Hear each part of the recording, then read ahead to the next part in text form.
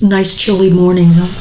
It's called Boxers' Day. You know why it's called Boxers' Day? No.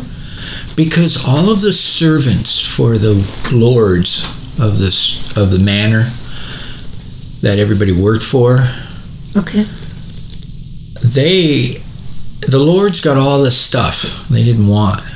So they gave it to their servants, and the next day was called Boxers' Day. They had to find out what was in the box that nobody wanted. And it's more celebrated. Regifting. It's more celebrated in Canada now than perhaps Christmas. Primarily because Christmas is the wrong time of the year for a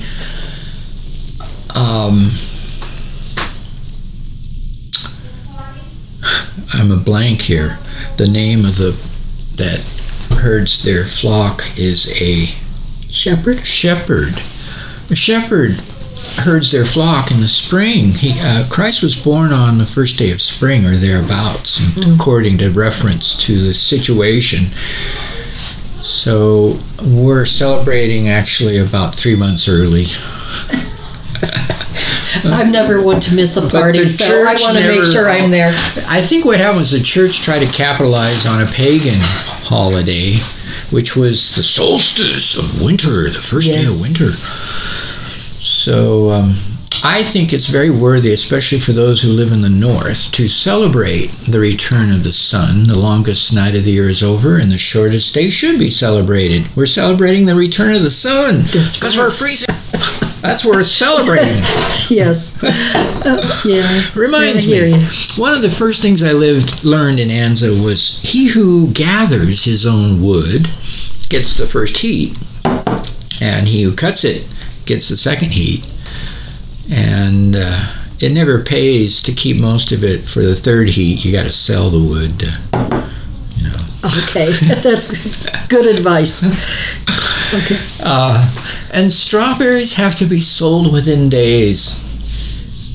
They're perishable. You're a strawberry grower in your free time. And a tree grower too. I came at 21 with the idea that I would reforest the forests, which really needed reforesting in the end of the 1900s.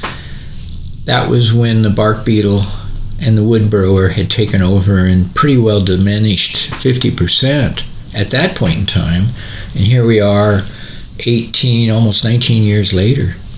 And the fires and droughts have taken another half of that. So just in the last 20 years, or right at the end of the teen years, the forest still existed. And so did all the critters that came with it. So when I look around here in the valley, there's really no true forest. I mean, I see some tall trees, but... The forests are miniature. They're in the chaparrals, the red shanks, and the ceanothus and the scrub oaks, and all those look like just shrubs, but they're certainly capable of protecting deer and other critters and birds. Often riding off through this chaparral and in forgotten hillsides, you'll see the deer and the wildlife that we visit. We're the visitors. So when I was just 40 years ago, Anza had trappers catching weasels and fox and other smaller animals that I don't see anymore. Well, I live in Awanga, and I've seen fox, the little silver. Gray fox. Gray fox. Right. And I've seen here in Anza, in town, I've seen like a black-footed weasel. Yes, we have varmints I've seen over by the Gymkhana, and weasels. There's also fox, gray fox I've had come to the pond in years past on my property on Batista. I've seen gray fox in a tree at the highest point on Kauai Mountain. In a tree? He climbed the tree at the top of the trail to see who was coming. He apparently saw me coming, and when just I arrived, he had to run down out of the tree right past me to get away. So that was how I spotted him. You will have fox up in Idlewild. Is not unusual. Even in Garner Valley, they chew water lines and drip lines in hard line to get to water.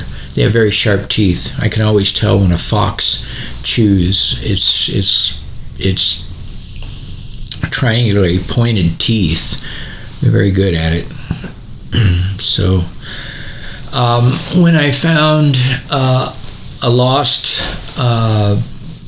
bighorn sheep in Cougar, the first Cougar Canyon, the first thing to come along was a mountain lion or cougar, and chewed on the thigh bone and chewed off the end of it and left it, all within a matter of months after the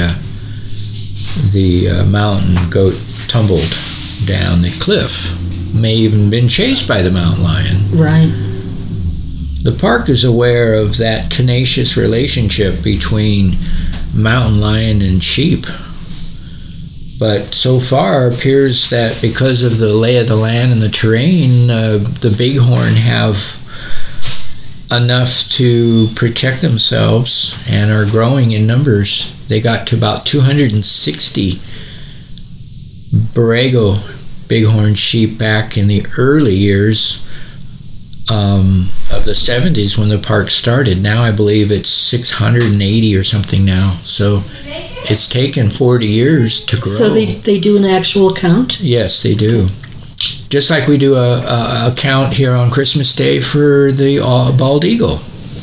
And they chem it, yeah. In fact, 30, 40 years ago, even just 25 years ago, both the bald eagle and the golden eagle were here in Anza in the spring and fall. Of course, many of them will migrate that time of year. Obviously, when it's very hot, they're up in the high country of Idlewild. In the wintertime, they're down in Borrego. Okay. So Anza migrates it's in and out twice the year, or half the year they may be in this area more often. But the count is at Christmas time, so apparently the seasons are extended so that counts can be done during our vacation or off time from work. Seems convenient. But it brings up a point, and that is the wildlife, the animals in the plant kingdom have no idea what and when there's a holiday. It's all the same day to them. But just 45 years ago, I found the rattlesnakes were quite large, maybe 6 feet and as big as a fist. There were large insects. 6-inch longhorn beetle flew in one summer night at my lantern. Walking sticks on the window could be 12 inches in length. Nowadays, we're lucky to see them at 4 inches in length. The insects have indicated that their size and survival rate have diminished in relation to the environment because of the loss of the forests and the water on the surface and so on. So it's gone from high country to high desert in reference to the region. So you think it's an environmental, though, not pesticides? It's both. It's both. It's all of it. Desertification is a term where it burns off, whether it was done by man or naturally, and doesn't grow back in a matter of a few years. So since the snow line has climbed from 3,800 feet up to 4,800 feet, the valley floor here in Anza is no longer, we don't have to live in the snow. We can look at it, but we don't really are in it anymore. And that is definitely a warming of the climate by raising that freeze level. And as a young child, and even in the early 70s, the soil could freeze 2 inches down. Most gardeners realize that the season was over at Thanksgiving and didn't start until Mother's Day. Now it's much longer. So another thing that broke a chain in the early 80s, thanks to off-road vehicles on Memorial Weekend, was them killing off snakes, the natural predator gophers. Now we have 10 gophers for every acre in Anza. And so what can we do to bring the snakes back? Well, we have to put snake crossing signs up that hunters will probably use to shoot at. I don't know. That's something worth working on. That would be a 4-H project, perhaps. Okay. Bird boxes to bring back the woodpeckers to get after those bark beetle, and wood burrowers that killed off the forests was a method that we tried. I personally worked at fighting those insects on the trees because I'm more of a forester, nurseryman than an arborist. But in recent decades, I was forced into becoming a woodcutter to drop the dead trees.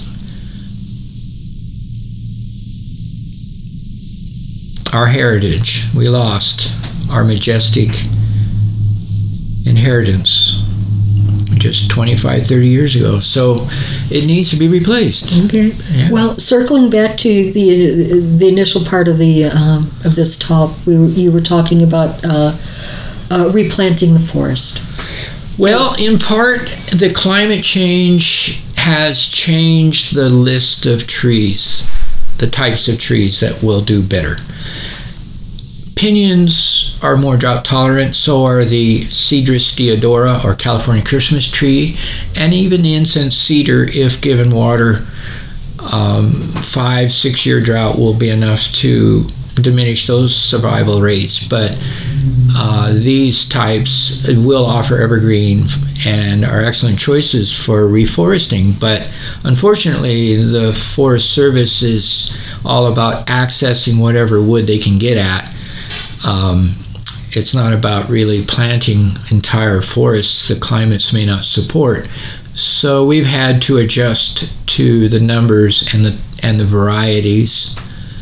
And honestly, the increasing in wind and flames, 5-acre flames moving 50 miles an hour, have to be considered in the placement of those trees and their relationship to structures.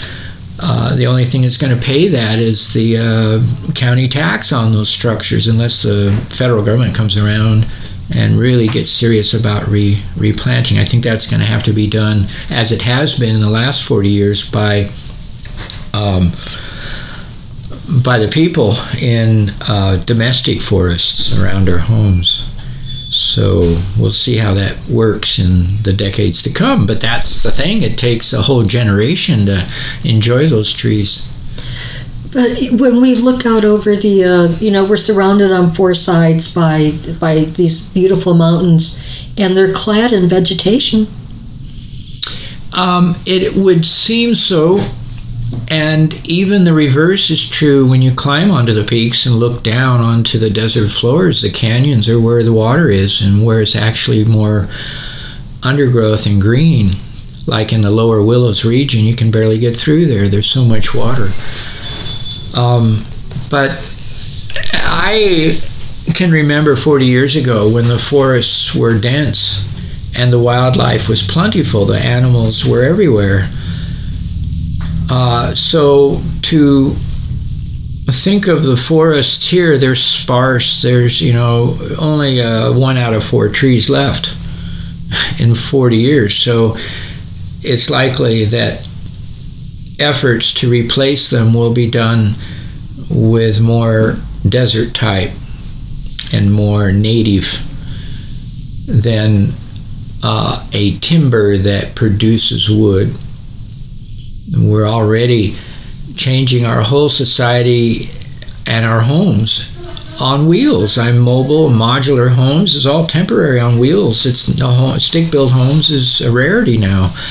So we're very non-mobile. We're only looking at 5 years in planning, not 50 years. Well, I've noticed that, and this goes back obviously, probably a generation or two, but people planted pepper trees, which are not native, and they planted eucalyptus, which is not native. And probably for, a fuel source, but not realizing that they're robbing the native plants of whatever precious water there is. And very little will live under a eucalyptus tree unless they're naturally selected for that anyhow. Yeah, they're very oily, and ignite and burn. They're an excellent firewood. But then so is pinyon, pine, but it's which not is as native. Fast growing. No, it isn't. In fact, it's much slower growing, but it burns. It's full oily and very hot. I was thinking in terms of the native trees more for food production than for pinyons produce nuts that are excellent. Some varieties of pines produce needles that can be steamed and eaten. So, and all of that provides for the wildlife, the birds and so on. But when we look at history, just 50, 100 years ago, there was photos indicated that there was quite a lot of wildlife that just aren't there. The numbers have increased in people and automobiles, but at the cost of all of that. So it's just the way of the world, but our society is shifting and becoming to realize that if you move to a rural area, you don't want to bring a dollar store to town with you.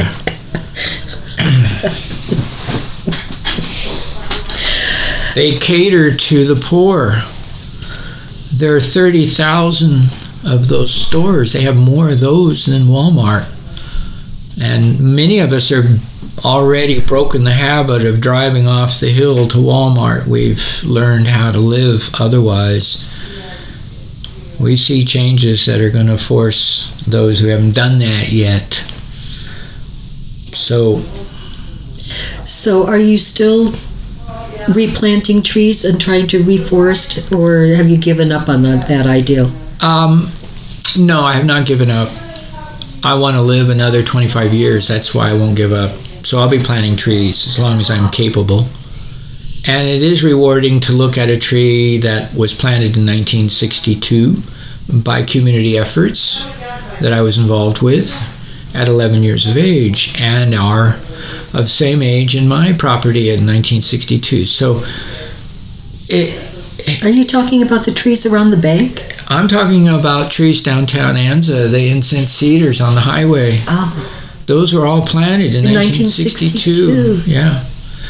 So here we are, and they need protection. They're gotten, well, let's say the highway has expanded and gotten closer to them, and Caltrans is eyeing a few of them, and a few former businesses removed a few.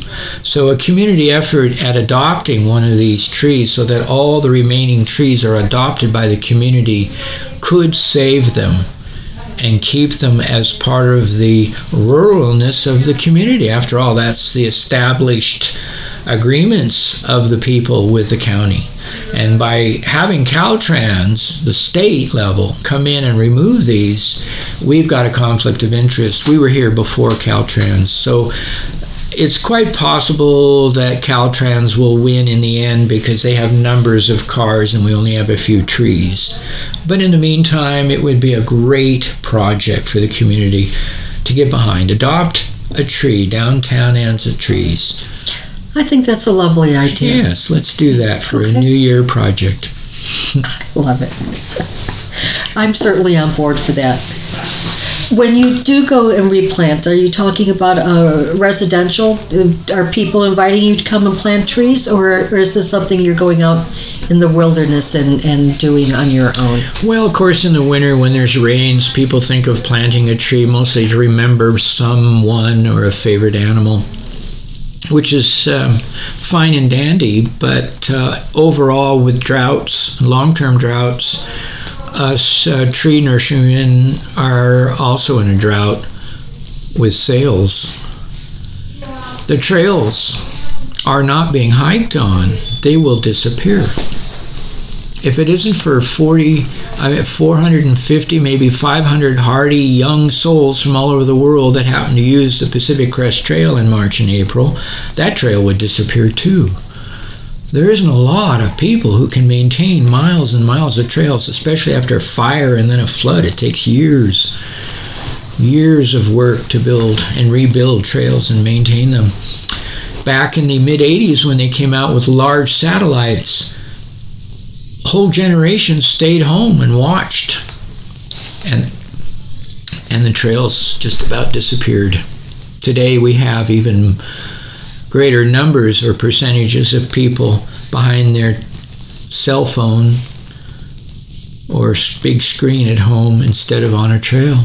So it's a real threat to getting out and taking a hike and being grounded and tuning into who we are in the grand scheme of this earth and the cosmos around it and the stars overhead.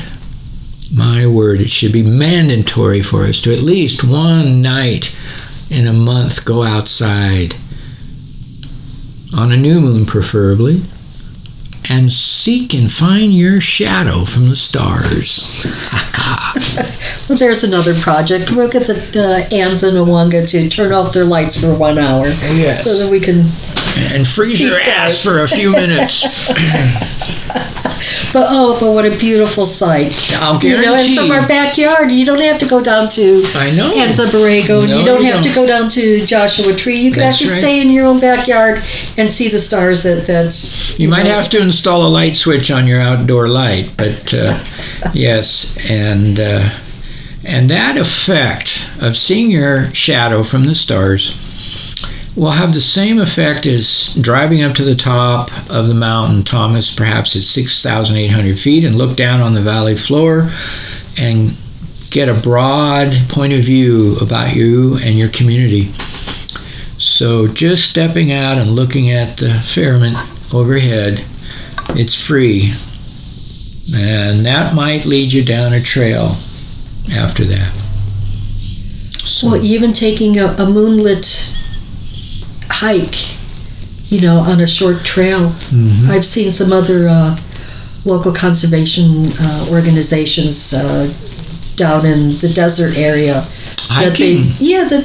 They're organizing like moon hikes. Okay. And I thought, wow, how romantic is that? But well, actually, it made sense when you came across the desert and the horse-drawn wagons or by horse or foot to get to California in the mid-1700s. I'm sure they used the moonlight to do that. There were some areas where the ground was probably 120 degrees and during the daytime, and they had to time their travel just like a gardener times their planting. The moon is real and its cycles are real whether we want to be a part of that or not, which makes us, or should make us, realize that we live in spite of nature. We're not the ones living with nature. When we visit the backcountry and the high country, we're the visitors, and they're looking at and through us. All we can do is hope to see them, but they see us. Who's the wiser? Who's the more aware? We live in spite. We're the domesticated. We build our homes. How much of our budget do we use to protect ourselves from nature? That's something worth thinking about. And the county won't even allow us to live in a tent anymore. These homesteaders could have never gotten started that way. So the county is really in the way in many rules and regulations and restrictions, and using health, safety, and welfare as the reason behind it. Certainly with the numbers of people we have here now, that perhaps is justified, but just takes that freedom of adventure away from building your dream. It's a new year, though. Yeah. So New Year's resolutions are to make lemonade if life gives you lemons, right? That's right. Yes. Right. So our New Year's resolutions are to adopt a tree and to take a hike. And we to will go out there. And in so doing, we're going to end up building trail system so that we can get by bike or foot. Personally, I live 1.5 miles out of town, and back in 1958, that was quite a ways out of town. But only 1.5 miles today is pretty close to town, which makes me able to take my bicycle from my home to the post office door faster than I can drive.